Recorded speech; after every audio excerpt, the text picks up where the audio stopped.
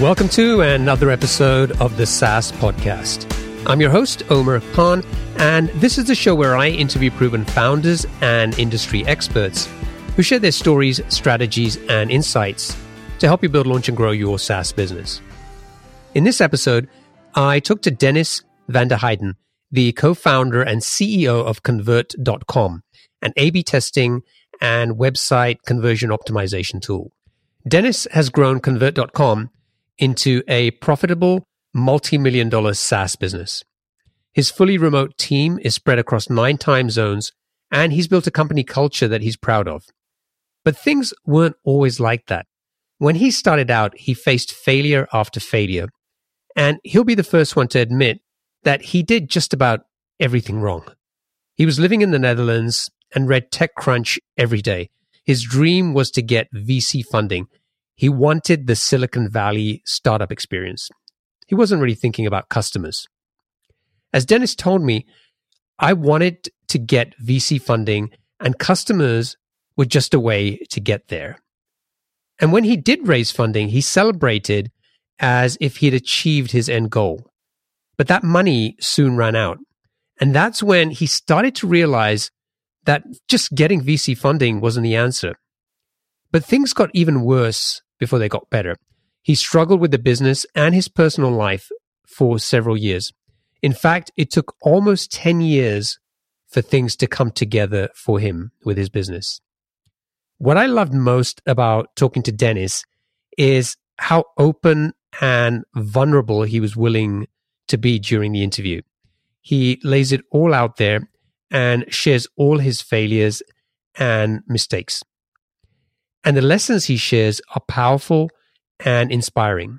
It's a great story, and he's a great guy. So I really hope you enjoy this interview. Dennis, welcome to the show. Thank you, Omar. So do you have a favorite quote? Something that inspires or motivates you or gets you out of bed to work on your business? I'm not a super quote person, but I know what gets me out of bed every day is my youngest daughter at this moment. And as I don't use an alarm or something like that, so the kids wake me up. And from that moment, I just try to focus on having a great day and trying to offer them interesting experience and try to be a patient and kind person. And that's how my day really starts. Wonderful. So for people who aren't familiar with Convert.com, can you tell us about what does the product do? Who is it for? And what is the problem that you're helping to solve? Yeah, well, I'm the fortunate person to be energizing most of my team at Convert.com. That is an A/B testing and personalization software solution.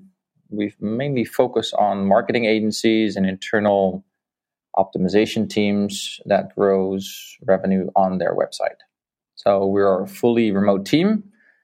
We have no managers, and mainly our customer base is small enterprise team that focus on, I think, mostly affordable A/B testing tools without jumping through too many sales hoops. So we're kind of like the IKEA of the space, like affordable enterprise, but self-service sales cycles. Love that, the IKEA of A/B testing. Yeah, it's like, it's just simple. We don't want to get it all too complicated. Team is like 28, and we're doing a couple of million annual revenue, so it's going really well. Okay, so let's go back to early, 2007, 2008, when you started the business. Like, where did the idea come from? Why did you decide that this was the business you were going to invest your time and money in? Well, I don't know where you were in 2008, but it's one of those years that most people remember. I was a co-founder at a startup in the Netherlands. We did some lead gen for business software like ERP and CRM software tools. And we generated leads using around 200 websites, I'd say, where we collected the leads by sending like a physical box with them, with books and checklists. And they sign up for a form. We send them 24/7, like within 10 minutes, ask them a whole bunch of like qualification questions, sorted out which providers would be best fitting, aka which would generate most of the lead revenue for us, and then send off that box. And that was kind of the start of this business in a way, because I started it as a business where I had to walk in with cups of coffee in the Netherlands, visiting customers, getting them on board to become part of our lead gen box. And I slowly moved it as a remote company to Mexico, where I lived, and I emigrated to in 2008. And somewhere along 2008, I think it was like between May and August, like the financial crisis just hit everywhere. And basically, it meant overnight, like 50% less revenue. And yeah, I had a small baby at that time. She was like almost 2 years old. And I just emigrated. And I was like, I was just by myself and a couple of freelancers. And I was like, I can't make the end of the year. This is like, we're not getting anywhere. And it was, that's scary. It was really scary. And I think at one of those moments, I worked with a really good developer at that time. His name is Claudio from Romania. And he was studying his master and helped me on kind of WordPress plugins. And it's one of those whiz kids that we hired for a $50 WordPress plugin to begin with. And within like a year and a half, he kind of ran the whole IT department, even though I never met him. So it was like at the beginning, that whole remote hire freelancer by gig. And I think the site was called Scriptlands. I think that's eventually absorbed by Upwork right now. We never met, but based on the plugin we designed, we could kind of personalize the 200 websites based on the keywords that Google gave us at that time, which is like now just not going to happen anymore. Well, we had people like searching for Microsoft CRM, landed at one of our sites, and eventually then maybe next week it was something like Microsoft ERP in the production industry. And we combined those two searches and then displayed Microsoft logos and the word production industry and in boxes in and around the article. And that did really, really well. I didn't know what that was called, but we manually coded like a couple of hundred rules for that. And we doubled conversion rates at the end of the year and basically was able to stay with an income in Mexico where I was basically a guest in that country. So that eventually turned into Convert. We took it out of the company where we were, and I flew to Bucharest, the capital of Romania, and actually meet this Claudio that I've never met, and basically draw some designs up, talked about a partnership. And on that first meeting, after I think worked with him for 3 years, we basically decided that we would be co-founders of the startup that's now Convert. So that's how that all started. And he's still your CTO, right? Yeah, he's still the co-founder and CTO of Convert at this moment. Okay, so was it just the two of you at that point when you kind of started sort of Convert.com, or the idea started emerging? Or did you have other people helping you? No, we were really two. And I sometimes laugh about how we did that. I was in Mexico, like in Starbucks, drawing paper, scanning that, sending it over to him. And by email, it's almost faxing, like the how old I feel. And basically, I was designing that UX for that little monster that became Convert. We called it at that time Reach. That was the first iteration of Convert. So we were just two of us, just trying to make things work in 2009. And then you mentioned the WordPress plugin. So did you focus initially on some WordPress A/B testing tool, or you kind of went broader than that? No, we thought if we wanted to do this, we had to find a simpler way that everybody could do it. So we found out that you could do things like that with just a snippet of JavaScript. So that was the start. We wanted to have a universal way on any website to make changes, and a JavaScript snippet turned out to be the best way. So it could be integrated in anything. And how much time did you spend looking at competitors? Did you do some research, find out what other products were there? What went into, from a competitive landscape, what went into the decision-making process when you guys decided you were going to build this business? This is so embarrassing. I didn't even know what it was called at that time, what we're doing. So the whole idea of A/B testing or personalization, I didn't even know that was called like that. I was just making more money because I had to have the client. So you were building an A/B testing tool, but you didn't know that it was called A/B testing. Yeah, that's it. I mean, we're just trying to solve the thing that half of the traffic, double the revenue. And so we had to find a way to do that. And that was it. And along building it, we found out that there was this other company called Omniture. At that time, I think now it's Adobe Target, they were acquired. And they were selling that for like 100,000 a year. And I was like, oh man, this is like, okay, let's start at $29 a month. So yeah, that's kind of how that started. Okay, so you've got the product built, and you know, a lot of people when they start out, they're thinking about, okay, how do I kind of think about the market? If I go too broad and make a product available for everybody, is it going to be really hard for me to reach my target customers because I won't really be speaking to any one specific type of customer? So how did you go about finding customers for this product? We weren't even thinking about that at that time. I was really focused on one thing. I wanted that tech Silicon Valley kind of startup. That's how that really started. It wasn't even like focused on revenue. I was like, I read TechCrunch every day, and understand I'm from the Netherlands, so that's like US. It's like, oh, that's cool. And I moved to Mexico, which is closer to the US. I mean, maybe I could drive to Texas and taste a little bit of that whole US thing. It's like, oh man, I need to get VC funding. I wasn't even thinking about customers. We're like, we need VC funding. How does that work? And so customers were even not part of that first initial thought. We're like, we have a product. So what's the next stage?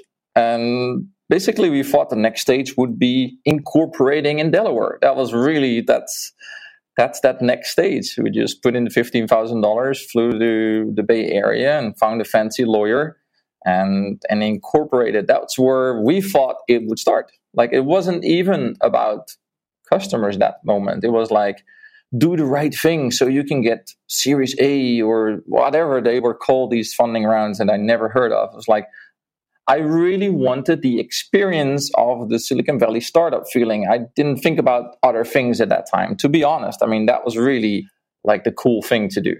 And did you actually do that? Did you get on a plane and go to the Bay Area and incorporate? Yeah, I did. It's kind of embarrassing.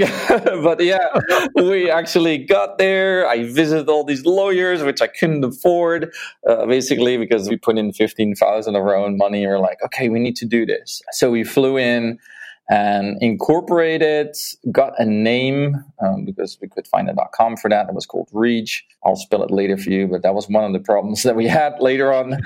And basically worked on it for another full year. It's like everything you can do wrong in a startup, we kind of did. Just worked on it on a little monster for a year, not showing it to anybody, not talking to anybody, just like building it. And I think one of those classical mistake pre-lean startup.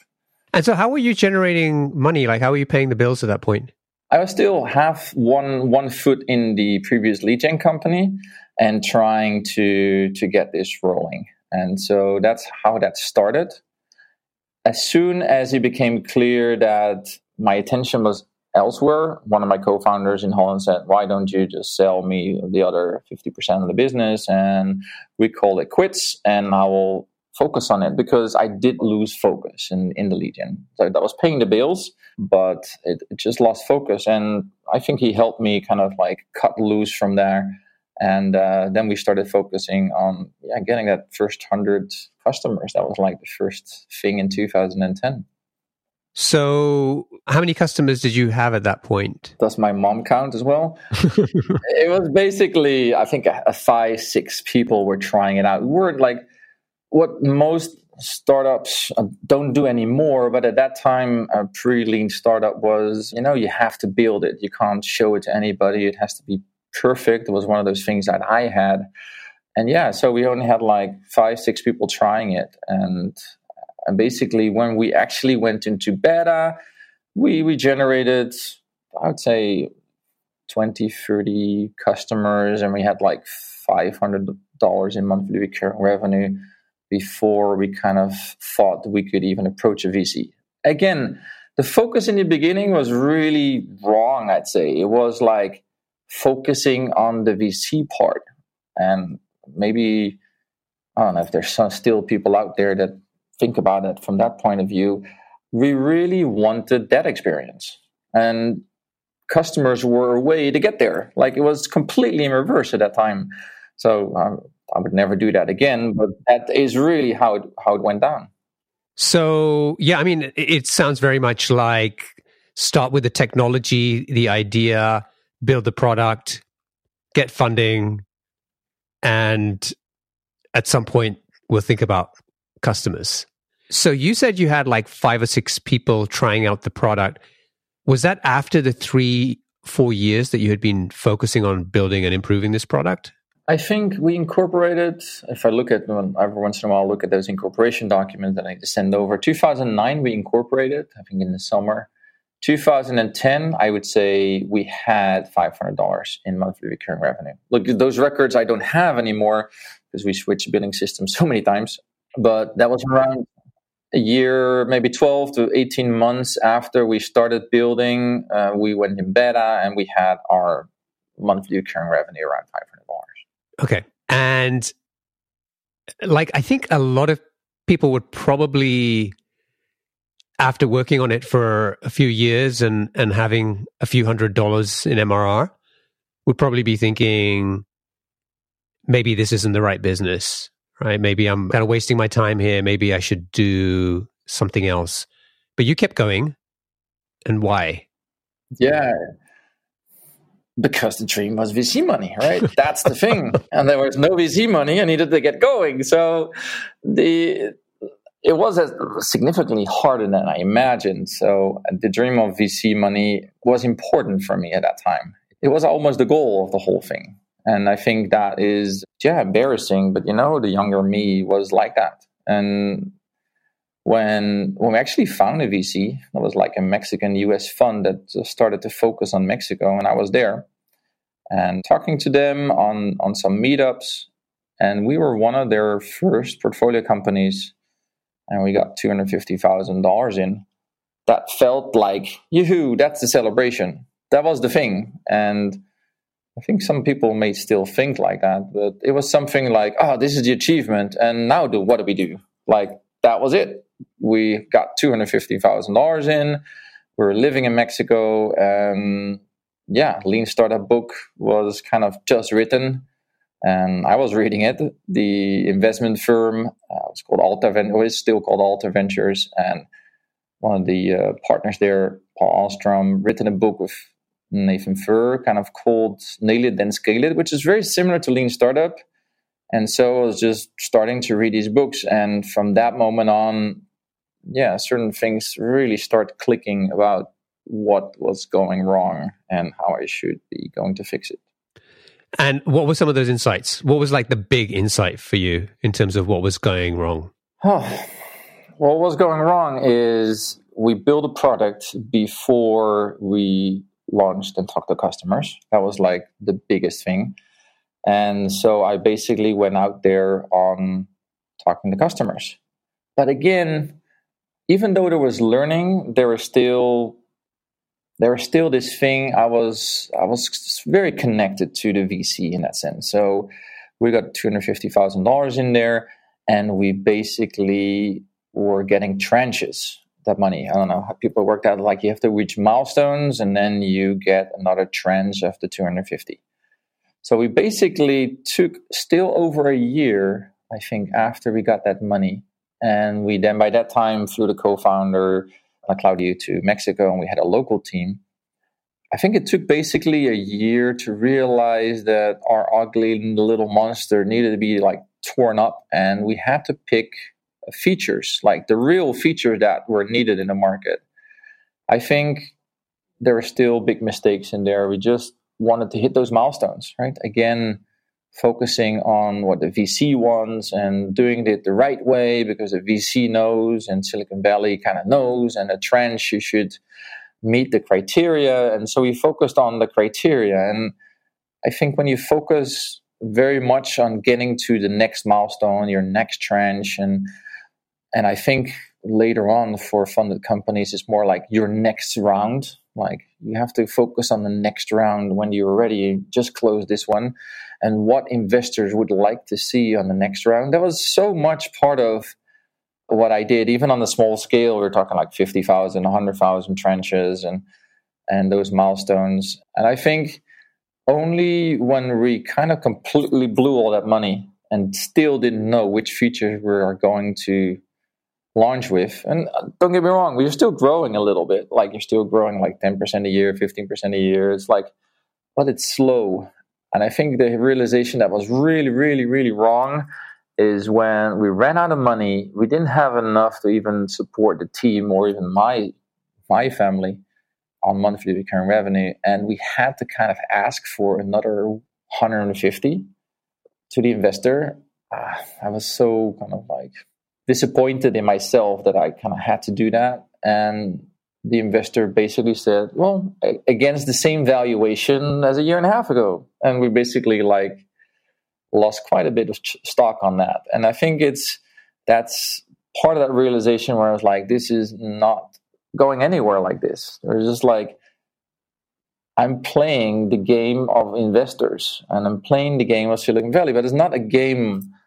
It's really about finding product market fit that by then started to hit me a little bit in that 2011, where we reached 2011, 2012. We got the money, we launched, we basically burned 250,000 without getting much traction. So, do you remember roughly how much you were doing in MRR when you ran out of the 250? I think we were doing maybe 20,000 monthly recurring revenue. And you must understand, we had like, I think by 10, like 6 or 7 people, which only the founders eventually left because I let go of everybody at that time. We're like, okay, going back to scale 2. Like we scaled up to 6, maybe 7, and then we scaled back down to just the 2 founders. It was tough because it was my mistake. It was the mistake, my learning, right? So I think that was a hard time. So today you think very differently about the way you run the business. And apart from that $400K in seed investment you raised, you never went out and raised any more money after that. You've been pretty much a self-funded business, and you're also a multi-million-dollar business today. I know you don't talk about specific numbers here, but I think we can share that with people here. Tell me about the moment when all of that changed, when you sort of let go of this thing about the VC money and started to focus on customers. I think it got a little worse before it got better still. So, sorry about that. I think it's honest. I think it's important to know that these things can get really nasty. I not only realized that I wasn't even making payroll for my team, I was also going into a divorce at that moment. So that was like complete refocus on a country where I wasn't a citizen at that time. It was trying to keep access to my now oldest daughter. And so in that time, the focus completely shifted from growth, which I actually was emotionally ready for, to kind of like, just keep what we got. Like, I need to save this money because I'm already losing big parts of my life. So after that, I think that's why my story, I think, takes around 10 years to get to somewhere. I think after that moment, I think it took another 2 years to clean that up. That was the moment where I just picked up my self-esteem again and basically flew to conferences and started closing deals right there on the spot.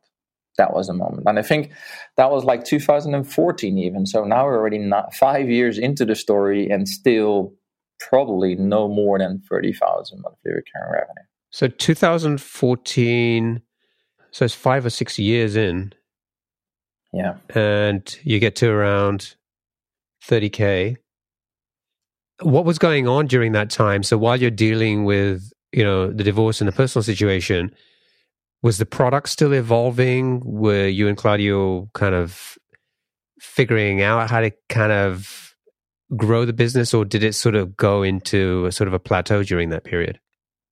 I think we grew. We grew always a little bit in that time, but we picked a kind of like a safe strategy, which kind of slowed down our positioning, because at that time when we started, we only had one competitor in that space also entering, like 2011, 2012. But by the time of 2014, there were quite a few people coming into the market with similar tools. What really happened was I basically picked up where I left off and just started investing in direct sales. There were things that I didn't know how to do. In the first couple of years of the Convert story, it was basically spamming forums as a tactic, writing some articles, grabbing comments and anywhere and direct people to the site. When I felt better, I basically was able to kind of, okay, now I can confront the world again. And I got invited. I think the biggest thing that happened to me around that time, that I was invited to speak at a San Diego conference. And understand, even though I do 70% of our businesses in the US, we hardly went there. So we didn't know any of the culture or systems or ways to grow there at all. So I went to a conference, and it was a 2-day conference. I was asked to speak on a Sunday, I think, and it was a Saturday, Sunday conference. And had this weird format. I'm not sure if they still do that, but it was like you basically speak to like 400 people in a room. At the end of each speaking gig, people just get their checkbook, which was something new because we kind of abolished checks like 10 years ago in the Netherlands already. They get a checkbook, and they write checks of like several $1,000s for that product and a coaching session. And I don't know, a very, very salesy approach for me. I was like, okay, this is interesting. They wanted me to make an offer, which was like, oh, I just sell software. No, it has to be an offer of several $1,000s, like maybe a ticket value of $4,000, and we take like 50% of that. And at the end of your speaking engagement, people just walk up to the back and buy that.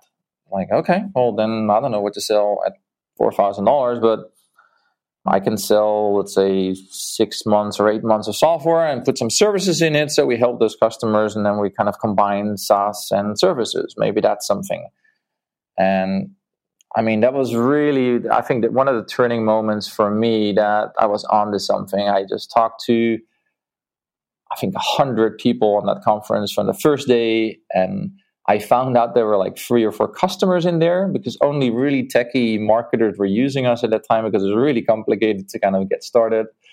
And there were a couple of people already using us. And so that was really nice. I made friends with those, went to lunch with them. And then the next day, I did a website teardown of like 5 websites from people from the audience. They gave me permission to do that. Yeah, I mean, almost a standing ovation. That was so much fun, like tearing down a website based on conversion optimization, quick wins that I saw on those websites live on stage, and playing that confused user and emphasizing that. And it was great. I basically sold 50 customers on the spot. That was like one of the coolest moments of that startup. Like, it took me 5 years and then sell 50 in one room. I was like, okay, there is something here. And you sold a $4,000 package to those 50 customers? Exactly. And the organizers of this conference took 50% of that. So we walked home with a lot of money for us because we were still like small scale for us. So those 50 customers, and we already had like a couple of dozen there, and that really got it close to 100, if not over 100. That was like a big moment for me. Like, I really prepared well, and being on stage was so energetic, and I wasn't very familiar with doing that. And I felt really comfortable, had a lot of fun, and just the energy of like, at the end of the conference, people saying, I sold 40 packages. I'm like, quick math, 44,000, and then half is mine. I'm like, wow, this was worth the trip to San Diego. Yeah. So it sounds like you did close to like 100K just from that. Yeah. And that was really like, oh man, this is something. Fulfilling that in services was terrible. But yeah. I mean, we are not service people. We are not an agency. I basically designed a package that we've never done. We are not an agency. We don't have the infrastructure for it. And it became like a disaster to actually fulfill this. But like, many people stuck with us for years, even after that 6 months support helped, because we basically promised to make A/B tests for them so they could design the A/B test, send us the specs, we'll code it up for them, and then they'll launch it. And yeah, so that was really, really heavy on Claudio, my co-founder, because he did most of that work. And But it gave us a glimpse of what was coming. Like there was coming something. There was potential here. So did you start looking for, let's do more events? Yes, but not the service part. So we went to more events, and specifically in Silicon Valley, but that was cool. That was like energetic. So we went to some conferences. I did some speaking engagements. We did some research. Like, I think that was really important for each conference. We did dive in the database. We collected lots of numbers. And we basically presented like results from 1,000 A/B tests. And at that time, when you are one of the few that knows about 1,000 A/B tests, you have something to share, because not that volume didn't exist at that time, and specifically not public information. And so my conference talks were more confident, they were better, and I did end up with quite a few business cards. And I think from there, it wasn't all that much in the end. I think I went to 3 more, and maybe we grew another 50 customers at that time. More the SaaS oriented, like not so much services. Although we went once back to services just for a cash flow gap. I mean, I didn't take any money afterwards, because I was kind of like, this game of VCs is not for me. I don't know how to play this game. I know how revenue works. You need more revenue. You spend less than revenue. I'm not a great mathematician. It was like, just make sure costs get 80% of the revenue and you're all good. And I was like, let's do this. And so we basically focused more on bootstrapping it from that moment on. So I really made a kind of a mental shift. I just said goodbye to the whole VC thing. Even though my VCs are awesome, I really, they're helping me, and they're massively patient, as you understand, with a company of our speed.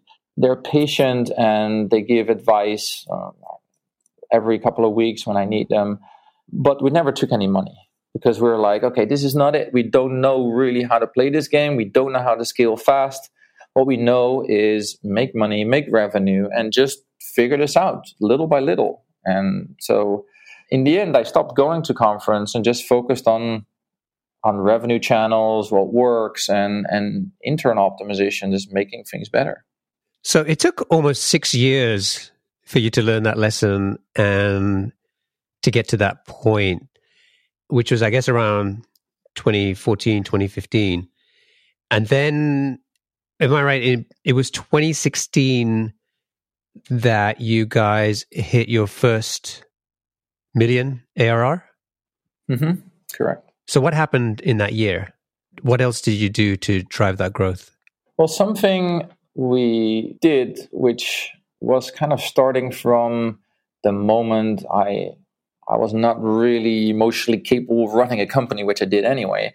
I basically said, we're going to keep feature parity to competitors. That's it. That's what we're going to focus on, which is easy as a founder, because you don't then have to kind of give strategy or something like that. It's just like, keep up with everybody else and we should be good, which is kind of silly, but that's kind of what we did. And I'm sure your listener was like, how did he even get to the several million if this is all fuck-ups? But it was really important for me to kind of go through this stage, because I basically had to make a really big jump somewhere in 2016 saying this feature parity thing is not working. Because by then we had companies left and right with massive amounts of funding testing Obama websites and like getting a story together, which I was like applauding for. I was like, wow, so this is how you do that whole VC game. This is really awesome. But it's just a pity it's not my company and you're my competitor. But I was like, this is really cool. I am not that. So we basically landed, I think, on a spot number 6 in the world, I think, of our software. So there was lots of companies around us. And what happened around that time was something strange that I couldn't even expect. There were like mergers, acquisitions, and quite a few of our key competitors basically went all enterprise, basically saying, we are now the new underchurch. You have to pay us $35,000 or $100,000 a year, and firing their old customers and not grandfathering everybody. And people got really mad in that space. It's like, we helped you get there, and who do I turn to? And there was this like small startup with a couple of people from Europe. They're like, we're a feature pair on those things. so without actually realizing it, the strategy of least resistance basically got us massive amounts of customers in that year. And it was because we were just like, okay, we might not be unique. We maybe not have a story, but if two companies in our space merge and disappear to basically kick out all their customers and go enterprise, we are at that moment, we were like, instead of $29, we grew to like $200, $300, $400 a month kind of startup. And that's kind of the space where everybody was left. And you just do a simple Google search, and we were there to pick up the scrapes of everybody else. But that did go and make us that first million. Did you ever think about going after the enterprise market as well? Like, hey, why is everyone running there? What's the opportunity? Are we missing something? Well, I realized, obviously, it was like, oh man, we should go there. But by that time, I thought the whole feature parity thing, even though it got us to that first million, wasn't a great strategy. I've listened to enough podcasts and read enough books by then to actually realize that.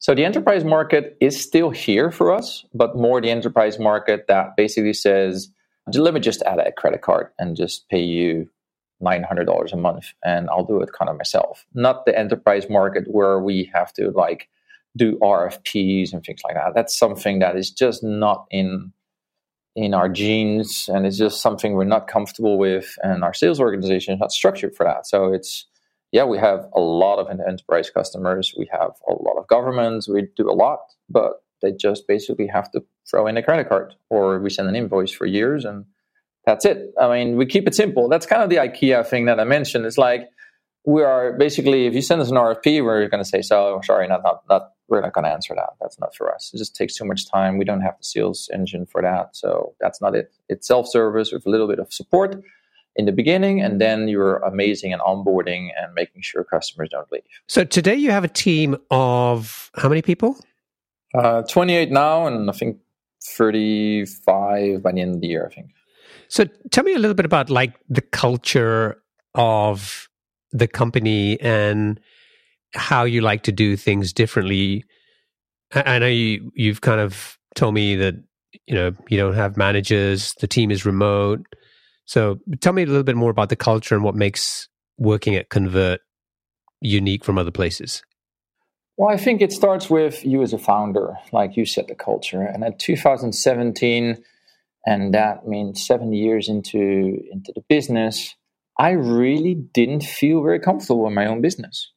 I ran it in a structure that I picked up from the whole Tim Ferriss books for our work week and the E-Myth Revised about processes and outsourcing and virtual assistants and things like that. And I was looking at my own company. I was like, this is just weird.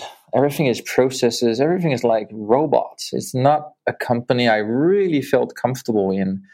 And it was the same time that I looked at I got remarried and have now 2 children, 3 and 5. And at that time we were looking at like, what is important in education? Some lessons from my now 12-year-old. And I was like, wow. And I read a book, I think it's called Carrots and Sticks. I've written it down, but I will put it in the show notes later. And carrots and sticks don't work. And I was like, it's just like that whole motivation. I didn't feel really motivated coming to work, even though it's like you can put on your pajamas and open a laptop and that's work. I didn't really feel motivated. And it was like, my personal values are not anymore in alignment with this company that is just focused on growing revenue. And at one moment on a Friday night, I got an email saying, and at that time, we're like, this is already more than $1 million ARR. And then I got an email saying, can I get a corporate credit card? Yeah, that was it. The corporate credit card to pay software for my job of $35 a month. And I was like, we're doing what, 120, 130 monthly recurring revenue. And somebody asked me, the CEO, for the corporate credit card because I'm holding it like with my life. This is so wrong. This is like a hierarchy. I turned my entrepreneur freedom in a job, and this is terrible. This is not a cool company.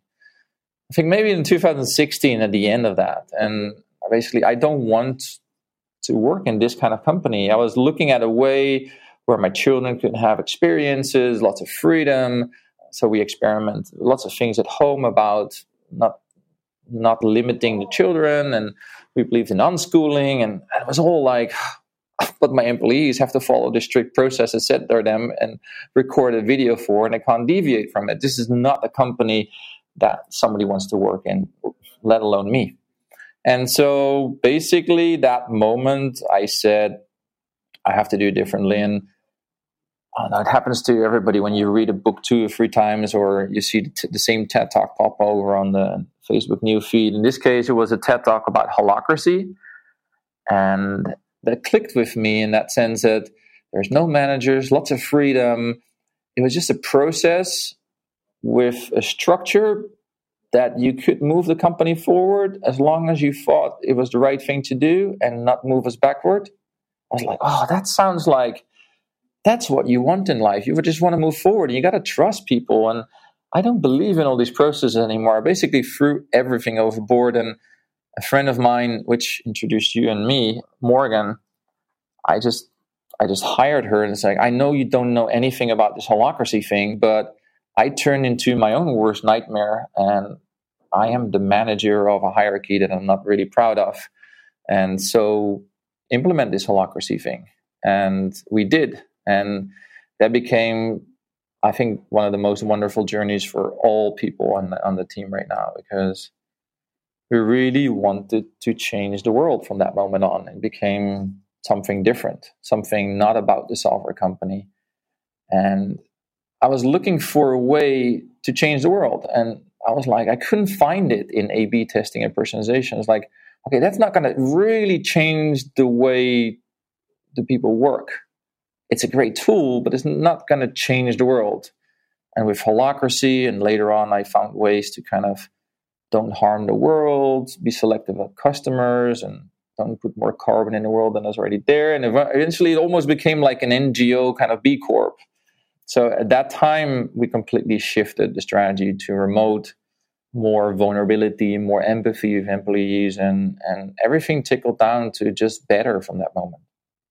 So yeah, I want to give a shout out to Morgan as well for being a fan of the show and for introducing us, which I'm really glad that she did.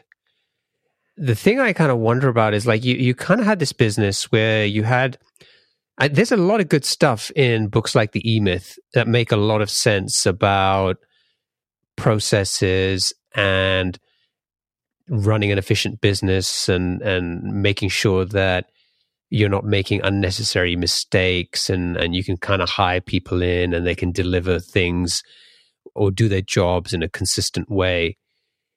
So that kind of makes sense. But I think, at some point you sort of outgrow that. Maybe it's because just the way the business is evolving, or you as a founder, in your case, just has very different feelings about the type of business that he wants to be running.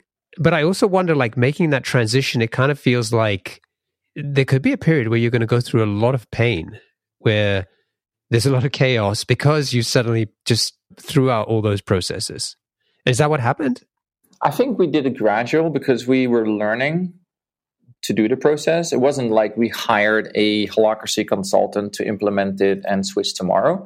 It's still in process. So looking at 2017, where we really started doing this, to now, we're really good at it now, but it's still learning. And I think that always these things are about learning. So it's gradual. And there's people that were like, I am not a fit for this, and that left. And we also let people go that didn't work in this particular holacracy model. So it is very much, I'll give it to you in brief so people know what this is. Like, you can Google it. But in clear, we work on a purpose. Like, we're trying to move the company forward in a purpose. Then we divide the company in things that need to get done. And we call them roles if they have things in similarities, like things we have a snail mailer that opens up our virtual mailbox. And then, so there is process in it in that sense. It's just cut down to the bare minimum. person has many roles, maybe 20 roles, and each role describes really clearly what that is. Not how you do it, but what the purpose of the role is. So there are things like, there's somebody that's supposed to kind of answer the guest post form that people want to, and you have the freedom to select the best post for that and then move it forward to somewhere else. And people have these mini roles that maybe take 30 minutes a week, and some are really big, maybe 20 hours a week, but they're really defined by that purpose. And if roles have something in common, they group themselves in a circle, like maybe called a department. But since roles are split over many people, everybody's kind of in every circle. So there's maybe a circle of marketing and smooth ops operations, and you find the same people. So it's not anymore like a title. You can basically shake off your title. We said, we don't care what title you use on LinkedIn. We don't care. Just invent something. Just don't call yourself a C-level, because that brings some legal things with it. But invent the title that you think is fitting, that makes you feel great. If you want to be senior or something, fine, be senior or something. We don't really care. It's about what you do for the organization, moving it forward. And everything that you propose that is safe to try, you're free to proceed. We send out credit cards to everybody. You can spend the money as you think is wise. Everybody has their own perks, $500, spend as you please. Just move the business forward. And of course, we have like strategic things, like we'd like to work in this next quarter to do something. And people self-organize around that circle and that purpose. And people can come to work when they want and take days off when they need to, as long as the work gets done. So it only works for really communicative people with high self-motivation.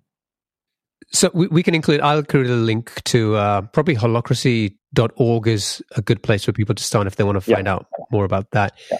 But I guess you had one more challenge in implementing something like that because your team is not all located in the same place, in the same office, where maybe it might be easier to kind of work through this, but you have a team that's remote. So how do you communicate? How do you kind of keep track of things? So it starts with the basic understanding that if you hire somebody, you have to trust them. Otherwise, you shouldn't hire them. That sounds simple, but if you do this remote, there's just no other way. You have to trust somebody, because you can't really see what they're doing. And so in the more process-oriented model, that's like, we're going to check all these processes. And if you are a really strict company, you let them be always on a recording and video, so you know that they're like not in pajamas, or I don't know what you want to check with people. But we're basically like, don't do that. It's like, we just make sure the hiring process is so good that we make sure that the people are trustworthy. And you get a 3-month contract to start, and then a year contract afterwards. So it starts with trust.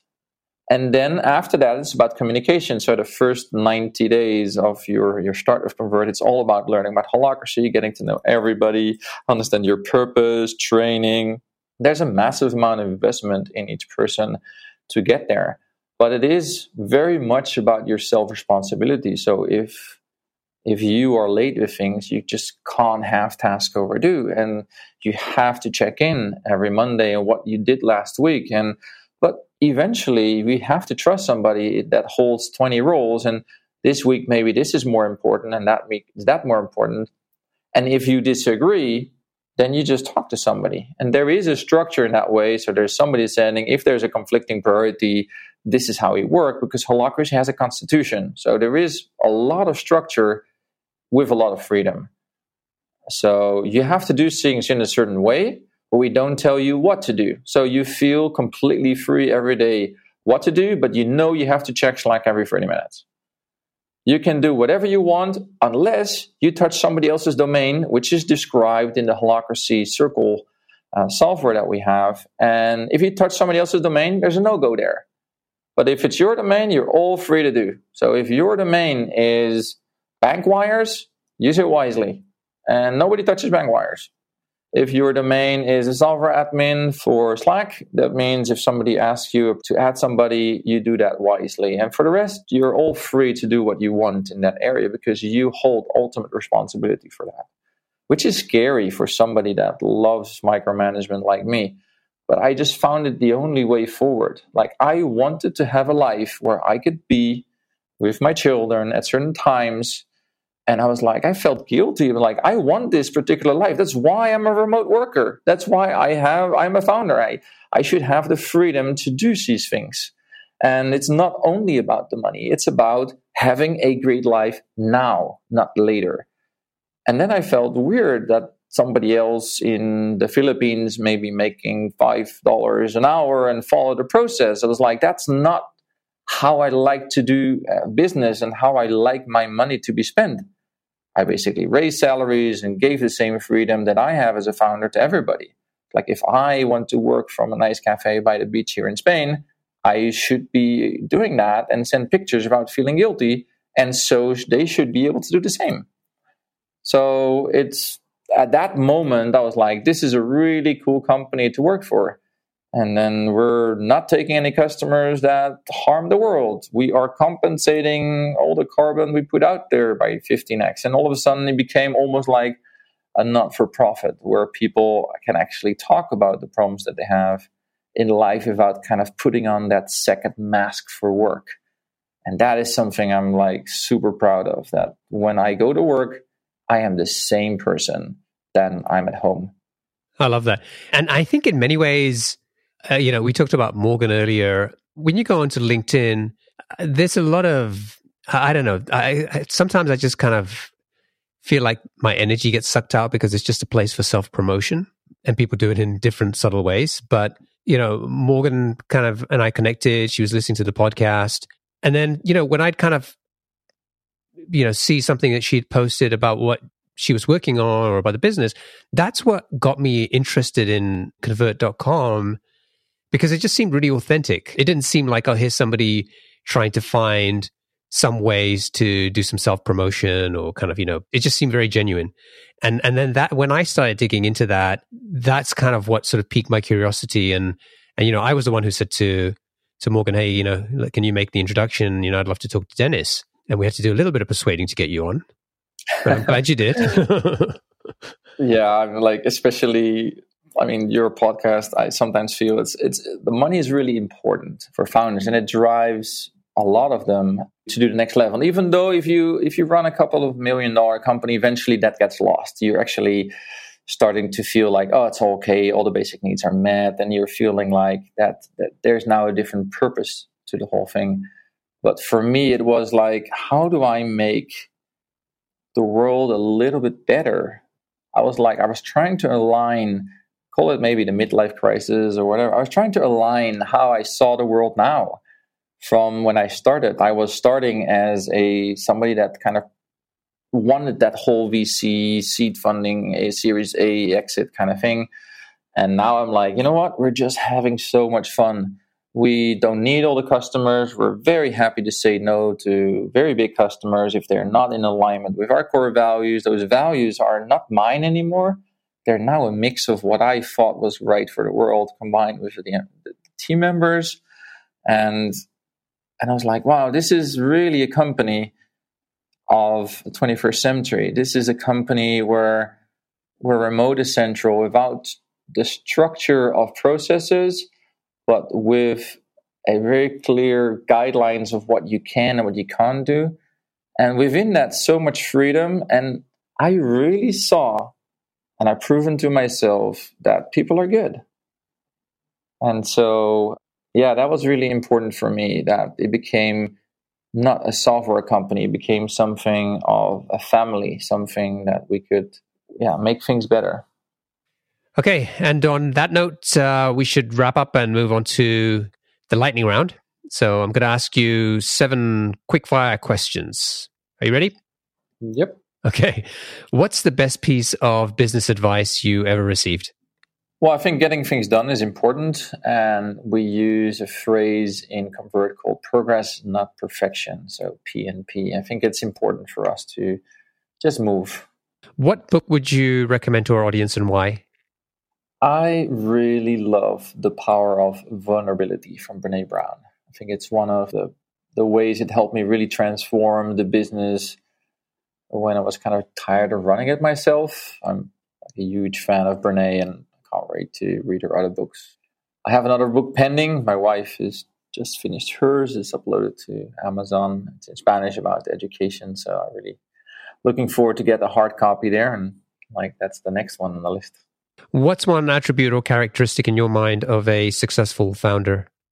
I struggle with this a lot because there's so many different ways to be an entrepreneur and founder. And going from 0 to like 100 million in 5 years is what I thought entrepreneurship was in the very beginning. But I think every founder has to kind of reevaluate every couple of years to see if you're still happy and realize if you have the problems like I have in your own business, and it's actually your business. You are the one that can change things, and you're not a slave to your own business. So I think a characteristic of reevaluating and understanding that you are building your business and you have the power to change that, I think is really important. What's your favorite personal productivity tool or habit? I have a really strange morning ritual. I basically start waking up by one of the kids, thinking basically of gratitude. What am I really happy about? I don't eat in the morning like I do intermittent fasting, so I only eat 8 hours a day. I wear like secondhand clothes and all these little things make me focus on like the bigger decisions I have to make later. That those so simple things like food or what clothes I wear, I don't worry about at all in my life. So I think focusing on the bigger decisions is something that is making me way more productive. What's a new or crazy business idea you'd love to pursue if you had the time? I am super interested in some sort of community building. I really believe the foreseeable future, we'll see more robots, more AI, less work. And I believe that there's more time to discover kind of our fellow humans face to face. So something in that space, and it's probably not online, but it's something local, some way where we can kind of connect with humans in a better way. What's an interesting or fun fact about you that most people don't know? I hardly told anybody this, but I've delivered 200 of the most delicious donuts to the Twitter support to get the Twitter handler of Convert. That's something as a business I did to get things moving.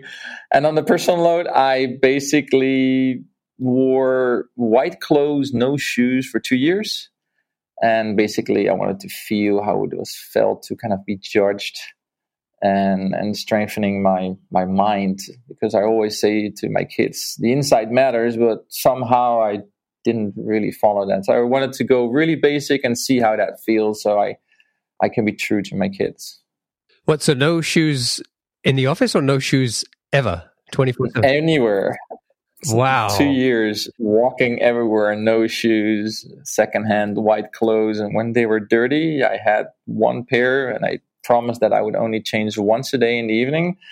And it really felt pretty vulnerable. And I wanted to kind of strengthen myself from external judgment. And yeah, that was a pretty weird thing I'd say now, but I think it helped me. Wow. And finally, what's one of your most important passions outside of your work? I love soil. I love dirt. And basically, I'm learning how to kind of grow my own food. I got a piece of land here in Spain. I'm really excited to do a little A/B testing experiments on soil, fruit, and vegetables the next couple of months. Love it. All right, cool. So if people want to find out more about convert.com, they can go to convert.com. And if people want to get in touch with you, what's the best way for them to do that? Just do Dennis with double N at convert.com or find me on LinkedIn. Awesome. Thank you. It's been a pleasure. And I've really loved listening to your story, you being so open and showing your vulnerability and being so willing to talk about the mistakes that you've made along the way. It really made this such a engaging conversation for me. And I know a lot of people are going to enjoy this and get a ton of value from it. So, from the bottom of my heart, thank you. I really appreciate you doing this. And I wish you and the team all the best for the future. Thank you very much, Omer. I really enjoyed sharing the truth and transparency about how we run this company. I'm really proud of it. And yeah, I'm looking for more customers that are in alignment. If you're not, okay, it's fine. Just not for us. Love it. Cheers.